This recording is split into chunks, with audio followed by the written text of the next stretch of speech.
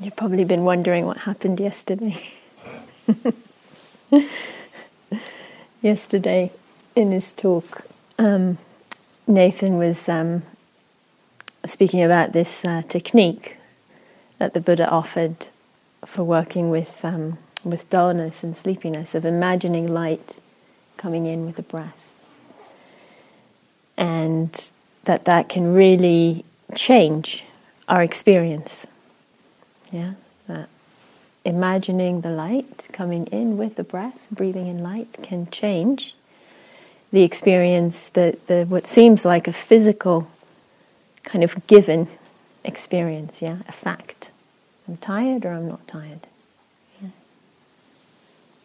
And there was already a sense in the hall yesterday that's pretty interesting.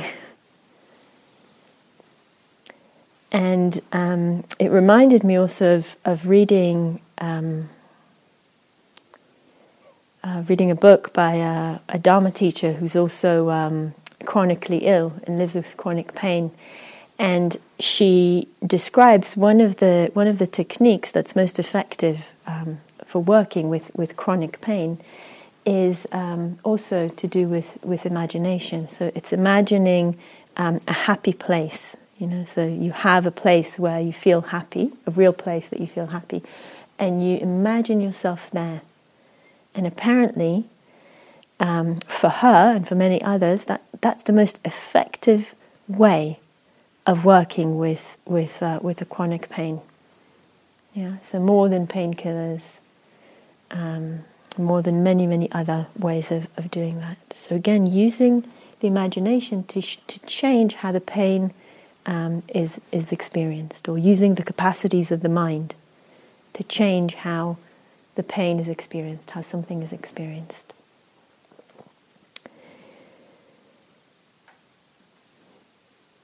And it really, both these things kind of touch on some of what I was touching on 2 nights ago, that sense of like, what's real, what isn't real. And it's not that the pain isn't real. It's not that the dullness isn't real. Yeah? But it's not real in the way we usually take it to be. Yeah. So what's, just to kind of again elaborate, how do we usually take things to be? Take them to be fixed, permanent, solid, constant, and separate. Yeah. That's some of the ways that we take things to be. So, this is also how we view ourselves. It's also how we view ourselves. So we view phenomena like that, pain, tiredness, and we view ourselves as that. I am this. I'm this kind of person. Or I am this tiredness. Yeah. I am this pain. And we also view others in that way. You are like that. How many times have we found ourselves in situations like that in relationship? Either actually even saying that exact, you always do this, or you always like that to someone else. Either saying it in those words or in different words. So that's the way we habitually view things and ourselves in the world. And what we begin to see when we practice and when we look at these kind of examples, like I've just given, we begin to see that it's not a very accurate way of looking at the world. Yeah? It's useful some of the time in order to function.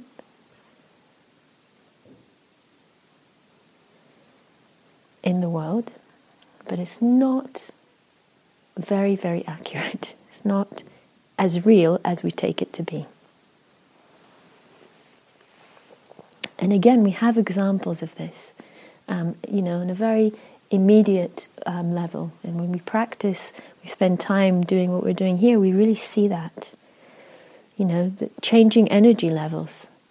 So there can be changing energy levels through doing something in particular, like breathing in light. And there can just be changing energy levels, they just change. I know for myself, when I'm on retreat, I usually get tired somewhere between 8 and 9:30 in the evening. Yeah, and it really feels like I should go to bed then. I get really sleepy and I'm sitting and I'm nodding off. But if I'm in a situation where I carry on practicing, usually that tiredness will go. Yeah, it's really interesting. It shifts. And similarly, we know that with other things, with moods, with mind states. Sometimes we don't need to do anything, but something, everything arises due to conditions, and the conditions change and it passes. Yeah, or different conditions arise. Yeah, it passes. So, we know this experience. And I think Nathan was talking about this to someone just before the retreat. I don't remember if it was on the opening day or before that. But remembering this quite extreme example of this to do with energy levels. A friend of ours who went trekking in Lapland during the time of year where it's constant light. Yeah, it doesn't get dark. And they intentionally didn't take a watch, so they didn't know what the time was.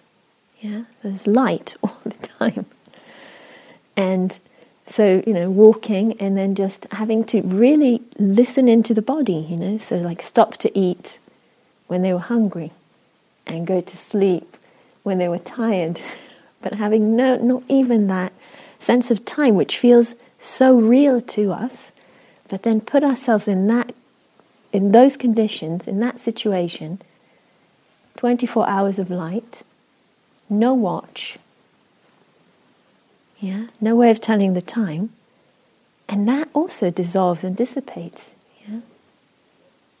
No idea if he's going to sleep every 3 or 4 hours, or like just, yeah, no idea how much time has passed till finish the trek. I think the indication was probably the amount of food he had. He had to get out at some point because he had no food left, and then he could find out how long had he been there.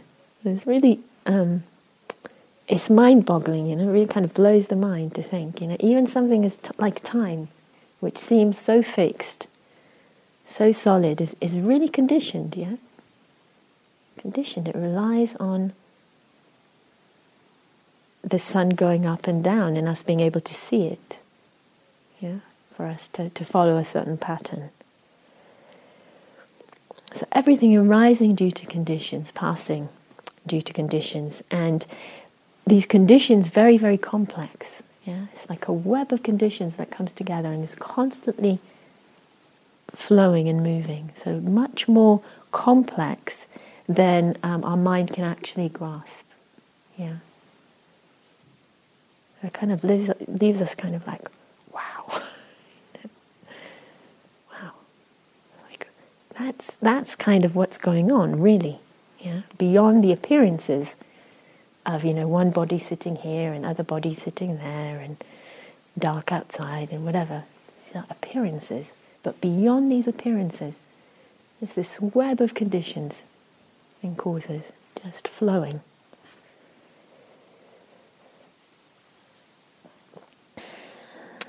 So this is one kind of, all of this is one really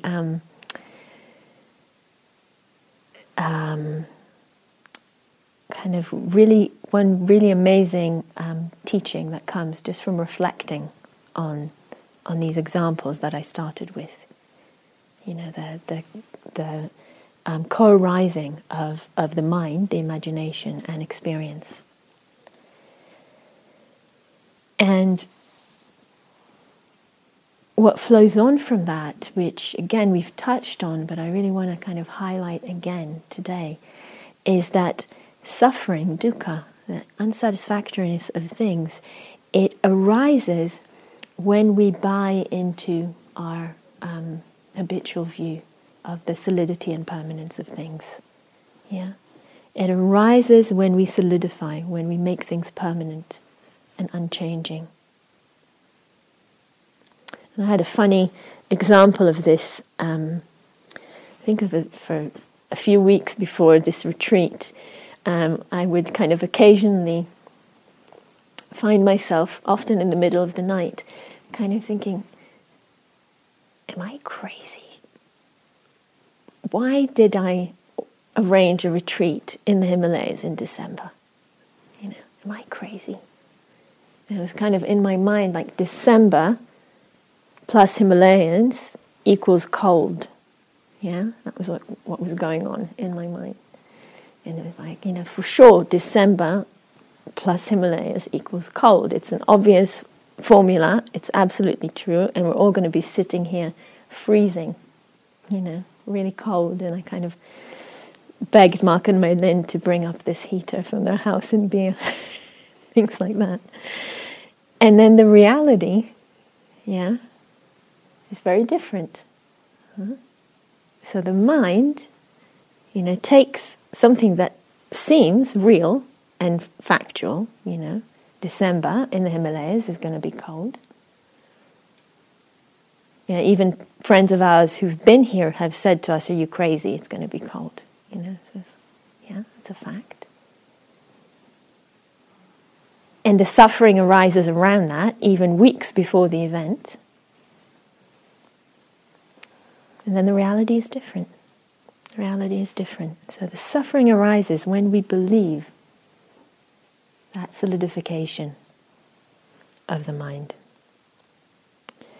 And the suffering decreases, it goes down, the more we can hold things lightly. Our sense of who I am, and a sense of who others are, and a sense of what things are. The more lightly we can hold that. So we're not saying things aren't real, not saying it's all an illusion, but the more lightly we can hold things and our sense of self, the less suffering we have. We experience. Another way of saying is the more we can rest into that flow, that dynamic flow of causes and conditions, that complexity that I was talking about, the more we can rest into that, the less suffering, the more space. So the more we attend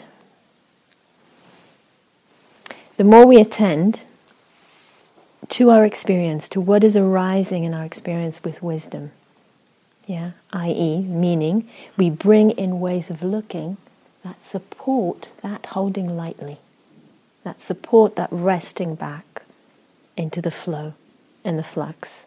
The more we do that, the less suffering there is in our lives, the less suffering we experience. And again, like everything we're saying, look at this in your own experience. Retreat is a great opportunity to do that. Explore that in your own experience.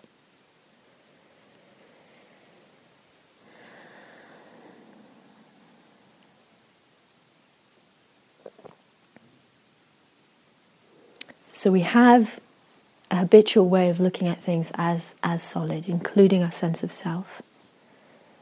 And we see that suffering arises with that.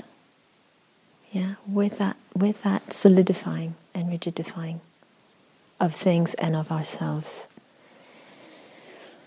And so we can say, and again, we're going to explore this a lot more over this retreat, but really kind of looking at it already in your experience, we can say that the experience of suffering arises with the experience of self. Experience of suffering arises with the experience of self. There can be no suffering if there isn't someone.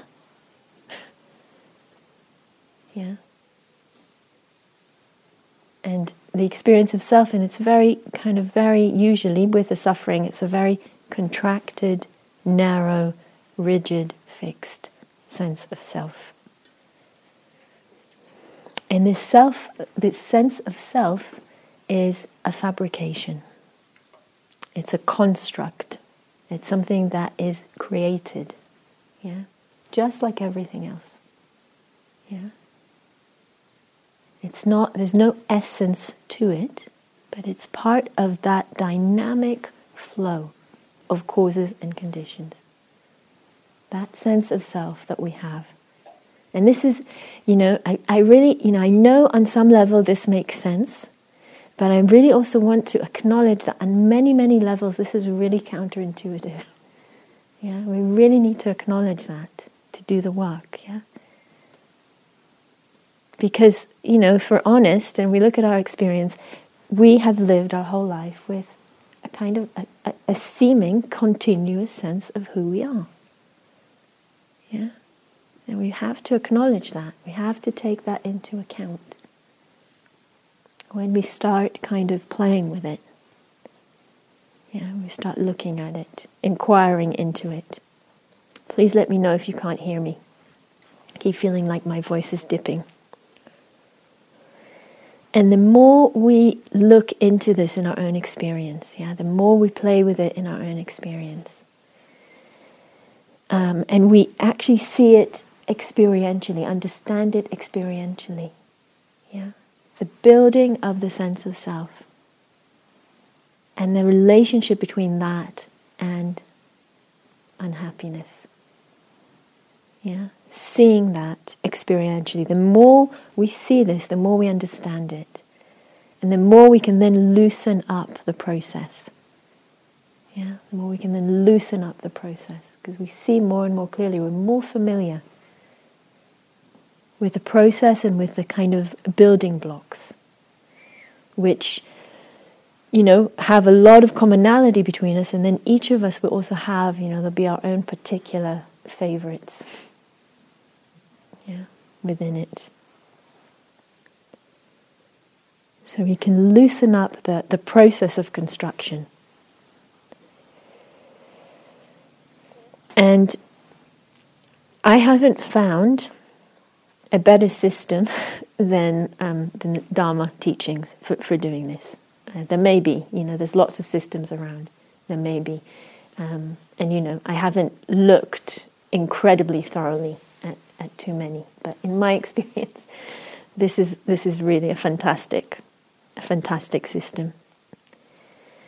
And the Buddha really, one of his great talents was to offer us maps and structures that help us understand. They're not, none of them were absolute truths, and he didn't speak of them as absolute truths. He didn't say, this is the way things are.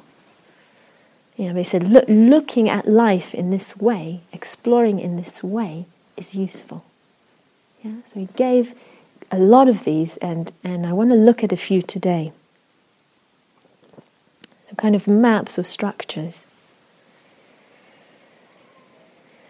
So the first thing I want to look at is kind of one way that we construct experience, our experience of being alive, our experience of the world, which is actually pretty simple, and it's called the 6 sense spheres. That sounds quite like, woo, 6 sense spheres. It's actually much simpler than it sounds. Okay, so in ancient Buddhism, and I think this was common to ancient Indian kind of wisdom traditions, I'm not sure about that. There's 6 senses, the 5 that we're all familiar with, seeing, hearing, smelling, tasting, and touch. And the 6th sense is the mind. So it's really, that in itself is really interesting, the mind as a sense. So the 6 sense spheres are made up, each one works with one sense, and they're made up of the sense doors, which are for, the eyes, the ears, the nose, the mouth, the body, and the mind. They're made of sense contact, so the sense door and the sense contact, meaning contact from something, from a form of some sort, with the sense door. And the third component is the sense consciousness. And consciousness is the same as what we've been calling knowing or awareness. Yeah, that which recognizes that contact. Does that make sense? So, just to give a really simple example, the eye is in contact with light, and that is received and known through awareness. Yeah? So that's a sense sphere. Right there, the sense sphere of the eye or of the seeing. Yeah. So this is a really basic structure, and it's kind of a basic component in how we how things are constructed, and it's part of a lot of the maps that are around to understand the construct of self and of experience. So today, in the instructions this morning, we were exploring Vedana. And hopefully you found it interesting. And Vedana is part of a really, of kind of the most, the ultimate map of the Buddha's teachings, which is dependent origination. The ultimate map, which can really kind of take us into the deepest understandings of the human experience. And I'm just going to go through a section of what is called the chain of dependent origination, or the links of dependent origination. So it's not the whole thing, it's a part of it. So with the sense spheres as a condition, there is contact. Okay, so just what I was describing now. Yeah, there is the sense door, say the eye. There is the form, the light, and there is the knowing of that. So that whole grouping, that sense sphere makes contact. Yeah, contact between the knowing and the world. With contact as condition, there is Vedana. Yeah? So with that contact, through whatever sense, there will be that categorization of pleasant, unpleasant, or neither one or the other. Yeah? Always. There'll be that categorization with the contact. Whichever contact there is, there'll be that categorization. With Vedana as condition, craving. With craving as condition, clinging. With clinging as condition, becoming. And with becoming as condition, birth.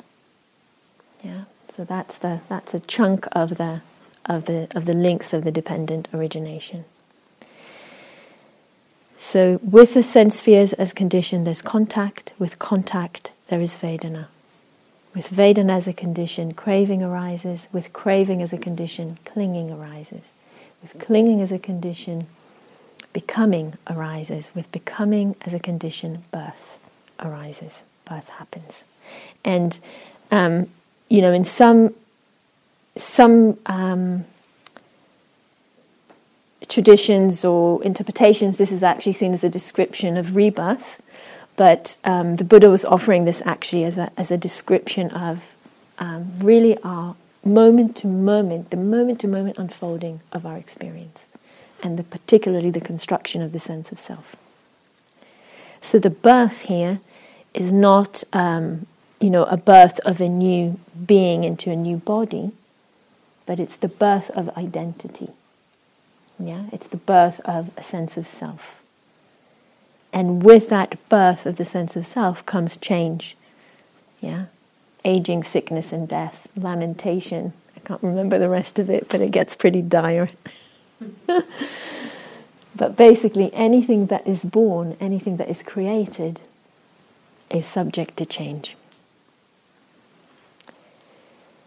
So the cause of suffering.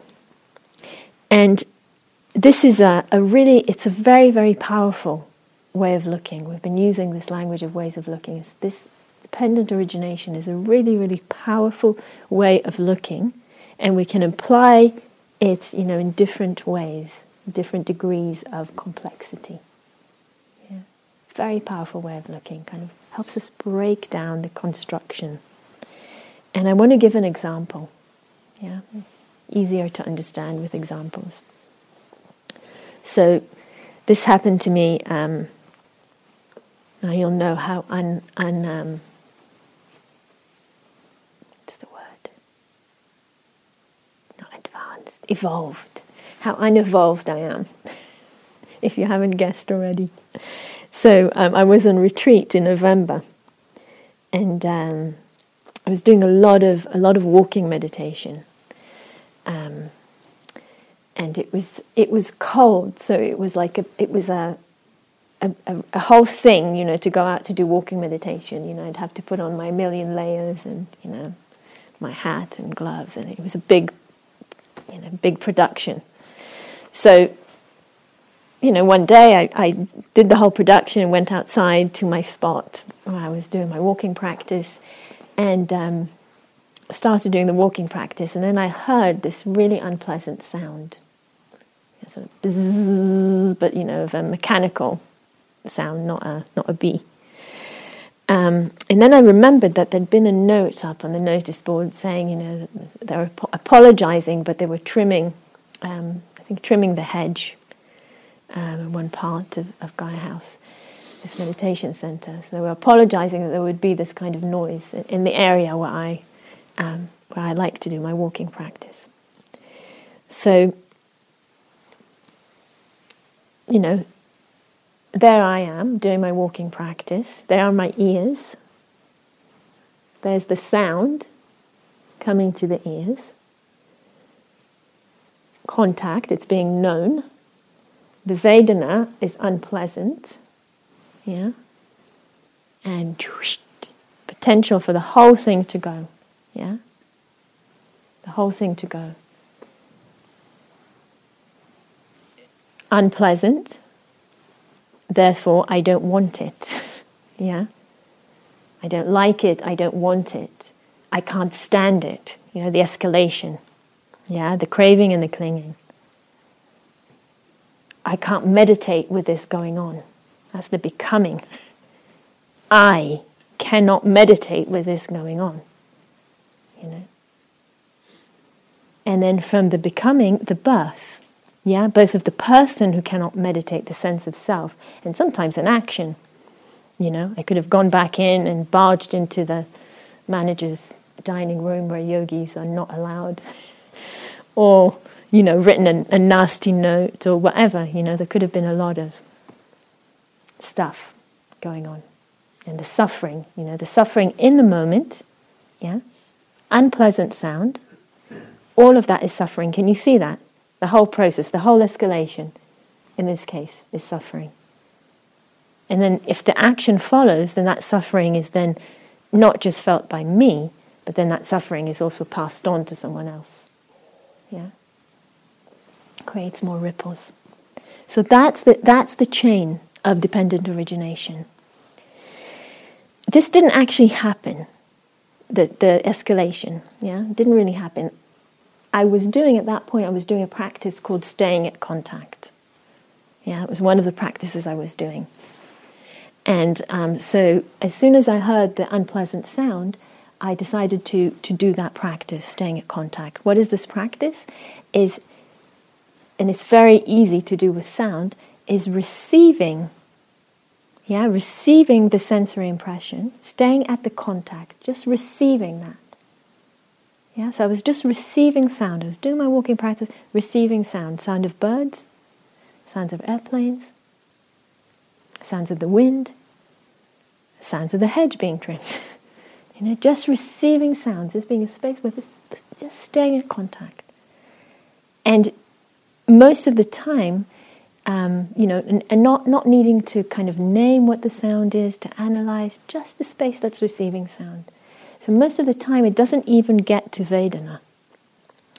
Doesn't even get to Vedana.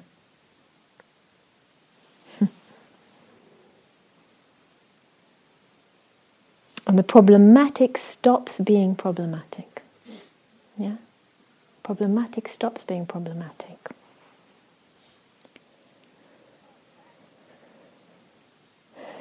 So the chain of dependent origination can stop at the contact, or it can stop at the Vedana in the practice that we are doing today. It doesn't escalate. It doesn't escalate anymore. It kind of neutralizes. So maybe more accurate to say is that with the staying at contact, there isn't necessarily that there's not a Vedana, but the Vedana is neutralized. Yeah? So it becomes neither pleasant or unpleasant. But with the interest, we keep going. So the really interesting thing in that is that we have this capacity to do this. Yeah, we can stay at contact, or we can stay with Vedana. And that stops or lessens the building up of the self. Yeah? Because the self builds up in relation to something. Yeah? And usually the relation is a friction relationship. Yeah? So it builds up in relation to something. If I'm relaxed, at ease, receptive, staying at contact, the sense of self doesn't build up. I mean, once in a while they'll be like, hey, I'm doing this great. Look at me. You know, I'm staying at contact. You know, that's also a self-sense. And once in a while that also will come and will build. But then again, then contact of the mind. It's a thought. Again, I don't need to believe it. I don't need to follow that trajectory. I can just stay at contact with a mental, with a thought. And the result, you know, the real indication that there's less building of self is that there's a sense of ease and of release and relief. So the experience is actually pleasant. Yeah, staying at contact. The experience is actually pleasant. Because there's a sense of relief without all of that activity of the building. And all of that narrowing down that comes with that. The building of the self.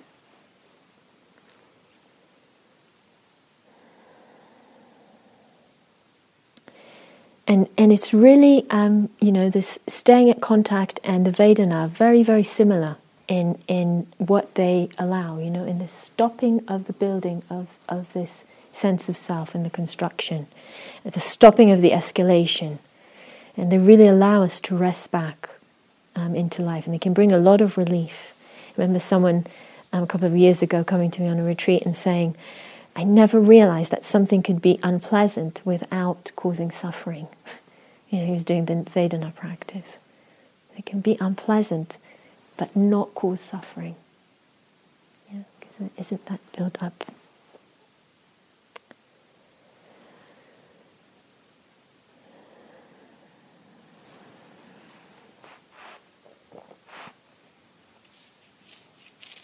Right, we'll plod on.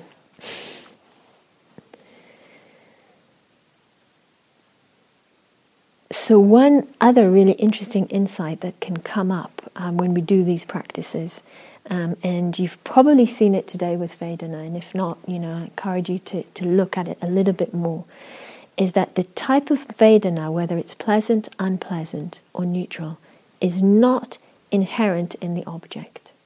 Yeah, the object being, a sound, a physical sensation, whatever it is. The Vedana isn't always the same. Does that make sense to people? So I don't know if anyone has had that experience, but sometimes even something like physical pain, when we give attention, we watch the Vedana of the physical pain, it can actually, with the attention, it can actually change. Yeah, from being unpleasant, certainly to being neutral, and sometimes to being pleasant. Yeah, so it can actually change. Even something that seemingly has, pain, that's clearly unpleasant, but with the attention and the change, of the building up around it, and the resistance to it, it can change.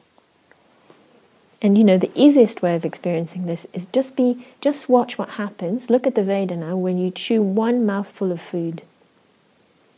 That's the easiest. You have to wait till breakfast to do it. Porridge is particularly good for this. But just watch how the Vedana changes. It might be your favorite thing to eat. I'm not going to give any examples. I'm not going to torture you. It might be your favorite things to eat, but just watch one mouthful. If you observe what's happening as you chew and how the Vedana changes, and if you keep chewing, it will get unpleasant. Yeah? If you just keep that mouthful in and chew and chew and chew, it will get unpleasant. Even it's the best thing. Yeah. So the Vedana is not inherent in the object. It changes. And I don't really need this example, but I want to give it. So we were visiting a friend a couple of months ago who's got a young son. I can't remember how old, but less than 2 years old, and very, very sweet little boy. And I think he was kind of banging an object against something, making a really, really loud noise with that object. And the little boy, for him, the Vedana was clearly pleasant. He had this huge smile on his face. He was really loving it. It's like, look, I'm banging it and it's making a noise. He's just really full of joy. Nathan and me, Vedana was clearly unpleasant. It was like, really, this is really, annoying. It's really annoying, really annoying. The parents were, through the love of the child and the, excitement of him learning, whatever it is, they also seemed to experience it as pleasant. I didn't ask them. I thought it would be quite rude. But they also seemed to experience. So the Vedana is not in the object. Yeah. It's very much impacted by the way of looking. Yeah. By the way of looking. Yeah, but what else is going on?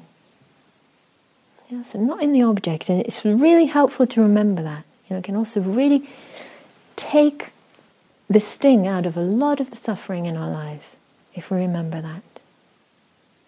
Yeah. So it's also conditioned. The Vedana is also conditioned. So we can try these practices with the different sense doors, the staying at contact, the Vedana, and then the other practices we'll be offering from tomorrow. We can use this kind of the different sense doors to try them out. And I'll just say that for most of these, the hearing and the touch work really well. The thinking in particular can be much more sticky and tricky.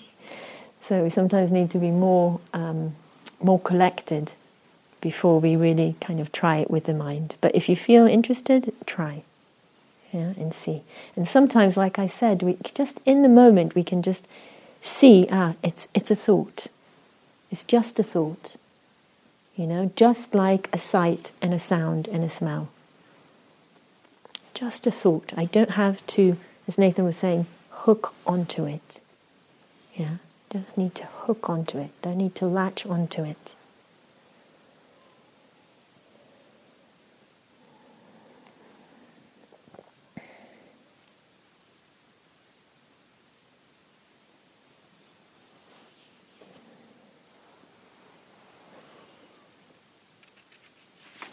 So remembering over the next days, and as we continue, to offer more ways of looking that can help us unravel the process of the building up, or at least kind of get glimpses into how it unfolds. Remembering that this chain of dependent origination is also a way of looking, and it's really useful for our exploration. The exploration of what leads to suffering and what leads to release from suffering, freedom from suffering.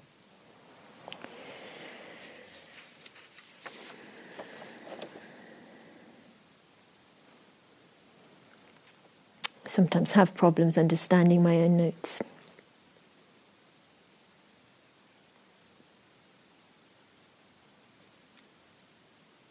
So most of the time, the sense of self, most of the time it goes unquestioned with us. We don't really question it. It's just there and we believe it. Yeah, and we take it to be who we are. Whatever is arising as an experience of self in the moment, take it to be who we are. We believe it. And yet, again, in the meditation, we can see that changes. Yeah, we can see that changes. And every time we see it, it's a really, really important insight. Yeah, we can take time also to do that in reflection. To say, okay, when I reflect back on the day, what was the sense of self like in the morning? What was it like before lunch? Just dropping in the question and reflecting. What was it like? We can reflect on times in the day or over the days, when there was more ease, more sense of openness or spaciousness. And just reflect on that and kind of remember back, what was the sense of self like then? Was it strong or more subtle? Yeah, was it very dense? Or was it more spacious, more open? We can reflect on times when we were caught up in strong or painful experiences. Could have been physical, mental, emotional. And what was the sense of self like then? So we can do that. We can reflect in that way. You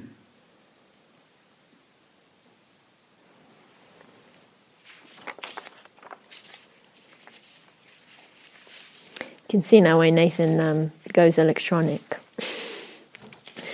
Because he can edit things and then they all flow, whereas my notes are all over the place. I'll stop apologizing for that. So, what is the sense of self like? These periods of intensity, when there's a lot of intensity arises, either physically, mentally, emotionally, are actually also an opportunity to learn. Yeah, so they can feel very, very unpleasant, and they can feel very much like a distraction from the meditation practice. But that's not what I'm here to do, to be caught up in this story, to be caught up in this emotion, to be caught up in this thought pattern, or to be distracted, continuously distracted by this physical discomfort.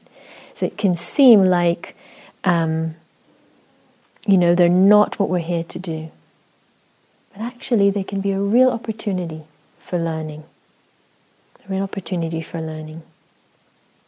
And I'd like to say a little bit more about particularly the intense thinking, which sometimes comes on its own and often accompanies either physical discomfort or emotional intensity. They'll usually be accompanied by this intense patterns of thinking. And both Nathan and I really like talking about this because of the Pali word for it, which is papancha, which is just such a wonderful word. Really has the feeling, papancha really has the feeling of the thing, yeah, that intensity of thought that kind of builds up and escalates. It's translated as proliferation of thinking, which is, a hard word to get your head around. What was Tanisara's Bhikkhu translation? Do you remember? Huh? Escalation. Escalation, okay. So escalation, or I sometimes think about it as like dramatization, like it becomes a drama, things become a drama. And Nathan uses this image sometimes of getting on the papancha train. So, something happens and we get triggered and we get onto the papancha train and the meditation ends, the bell rings, or sometimes the day ends, we get to bed or whatever, and we realize we've been on this papancha train for all that time, a lot of that time. It's really intense. It's really, really pulls us, sucks us in. And so, just to give an example of this, very simple, we might be, walking to get a drink or something, and a smell comes from the kitchen, and it's a pleasant smell. Yeah, so there's the contact, with the smell, and the Vedana is pleasant. It smells good to us, and so immediately there's that sense of, I like this. I like this smell. I want it. I want whatever that smell is, and then that gives birth to the imagination of what that might be. Oh, I really hope it's that sweet they made the other day. That was really good, and I hope they make more of it this time, so I can have more. Maybe there'll be enough for tea as well as for lunch, and I can have it again. I wonder why they don't make it every day. It doesn't look like it's that expensive. Surely they could afford to give it to us every day. Looks really nice. I really want to get the recipe at the end of the retreat. That would be wonderful. Yeah, maybe I can learn how to cook, and I can open a restaurant for Indian sweets back at home. That would be a really fantastic thing. What would be a good location for that? Oh yeah, that place would be really good. Sounds familiar? Yeah. This is an extreme example. Well, not extreme actually at all. Happens to us all the time. Yeah? And something really trivial. It's just a smell. Just a smell. And what tragedy is going to happen when we end up at lunch after all of that, and there's not going to be any sweet at all? That's going to just send us off on another papancha train of what happened to the sweet and who ate it. So, it can just send us off. And a few really important things about it. So I gave a very kind of generally pretty harmless example, even though for most of us, if that's going on during the meditation, at some point we'll get annoyed with ourselves, usually, at some point. Important thing is to notice when you get off the train, even if it's for a moment. When you kind of surface up suddenly and realize, oh, actually I'm here meditating, practicing. And I've just been off in this drama, story, intensity. And now I'm back. Now I'm here. And we take a moment to really relish that. And usually the pull will still be there. There'll be a pull. That's also a contact, by the way. Again, contact with a mind sphere. There'll be a pull back into the thinking.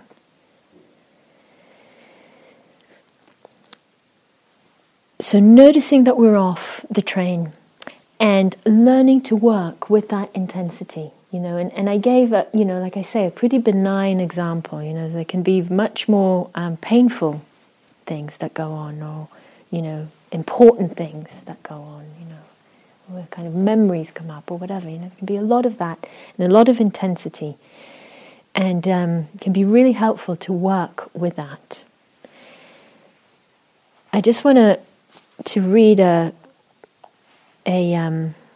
before I go into that and how to work with it, just a piece from a sutta where this process is described also as this dependent origination chain.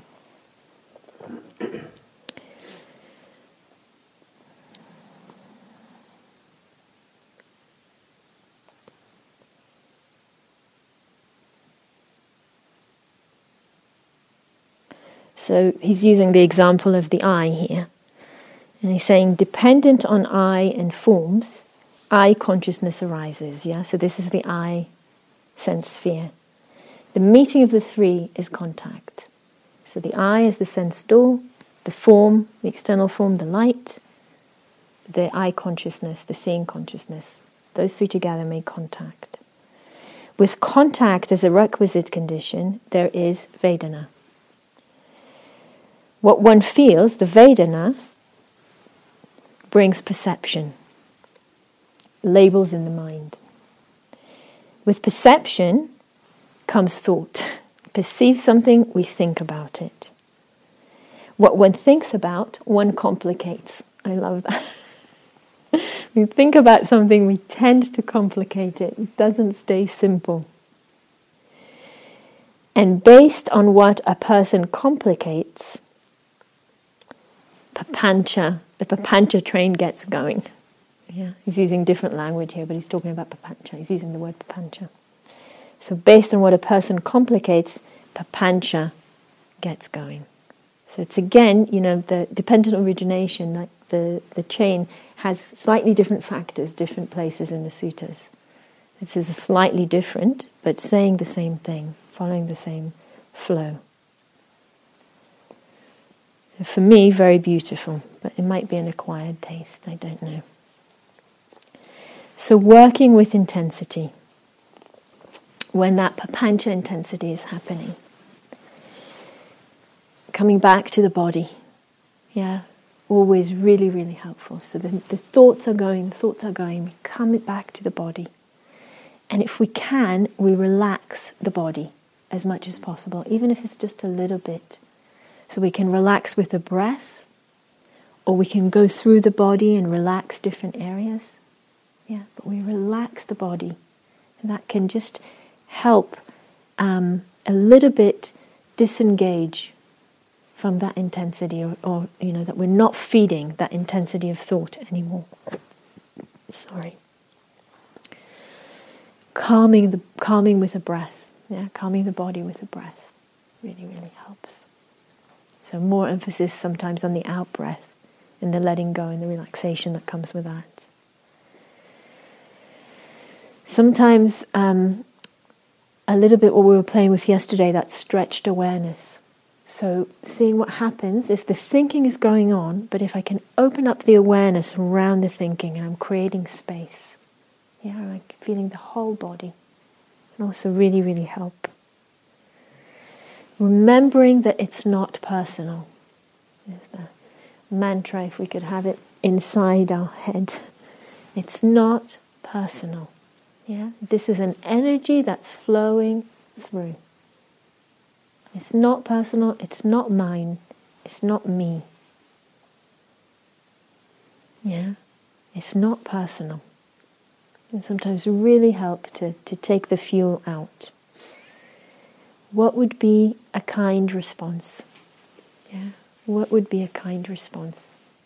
So sometimes underneath that intensity, there's actually an emotional need. Yeah, underneath the intensity of thought, be an emotional need. What would be a kind response to that? Sometimes can even be just physically, kind of holding ourselves. Yeah, in some way, just like, I'm here, and grounding.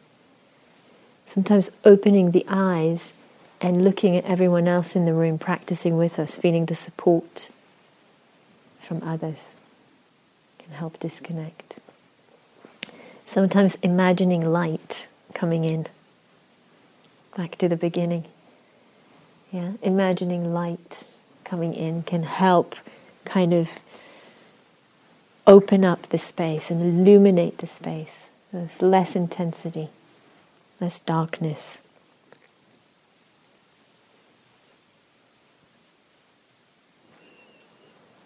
Remembering that, like everything else, experience is changeable and the sense of self is changeable. So there'll be a real, with that intensity of thought, the sense of self will be quite tight, usually.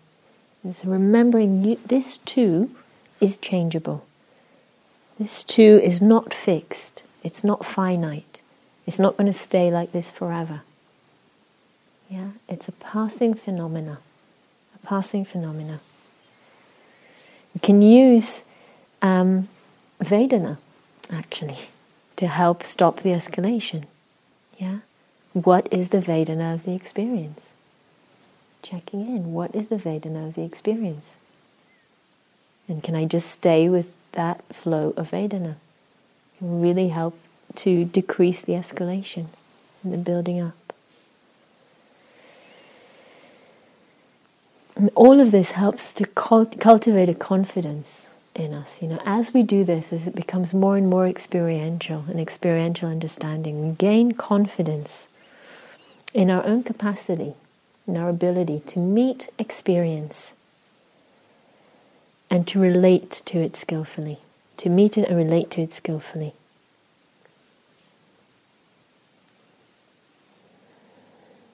So Dharma practice is really about looking deeply at things and into things, including ourselves. That's what insight means. That's the practice we're doing. Looking deeply at and into things, including the sense of self, beyond how they appear to be. So beyond appearances. So papancha is also an appearance. It arises due to conditions, and it will change. And the way we look at it can support that change to happen. Can support us to see into the emptiness of that too.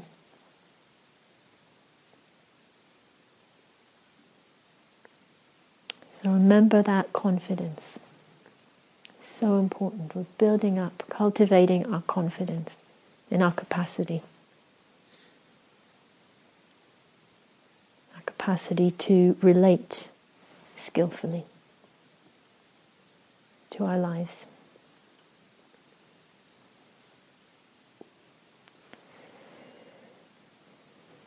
So, at the end, let's have a quiet moment together.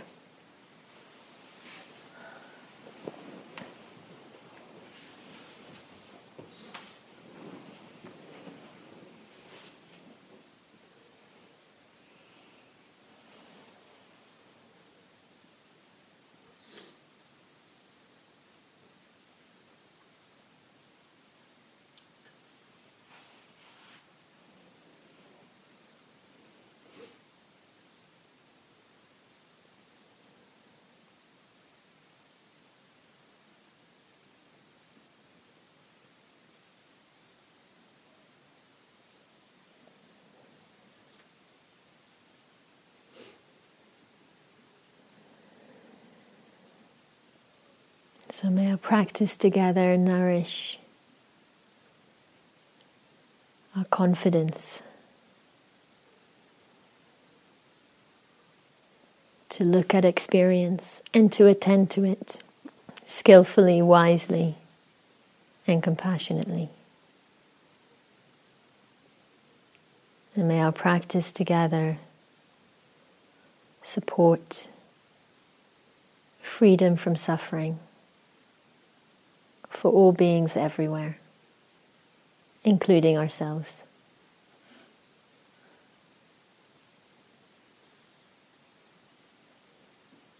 So thank you for your listening.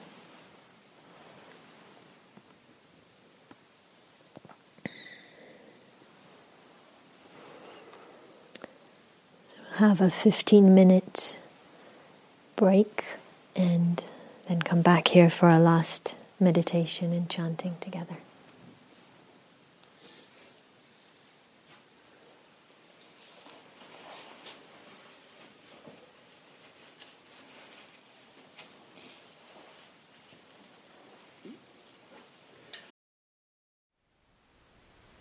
Thank you for listening. To learn how you can support the teachers and Dharma Seed, please visit dharmaseed.org/donate.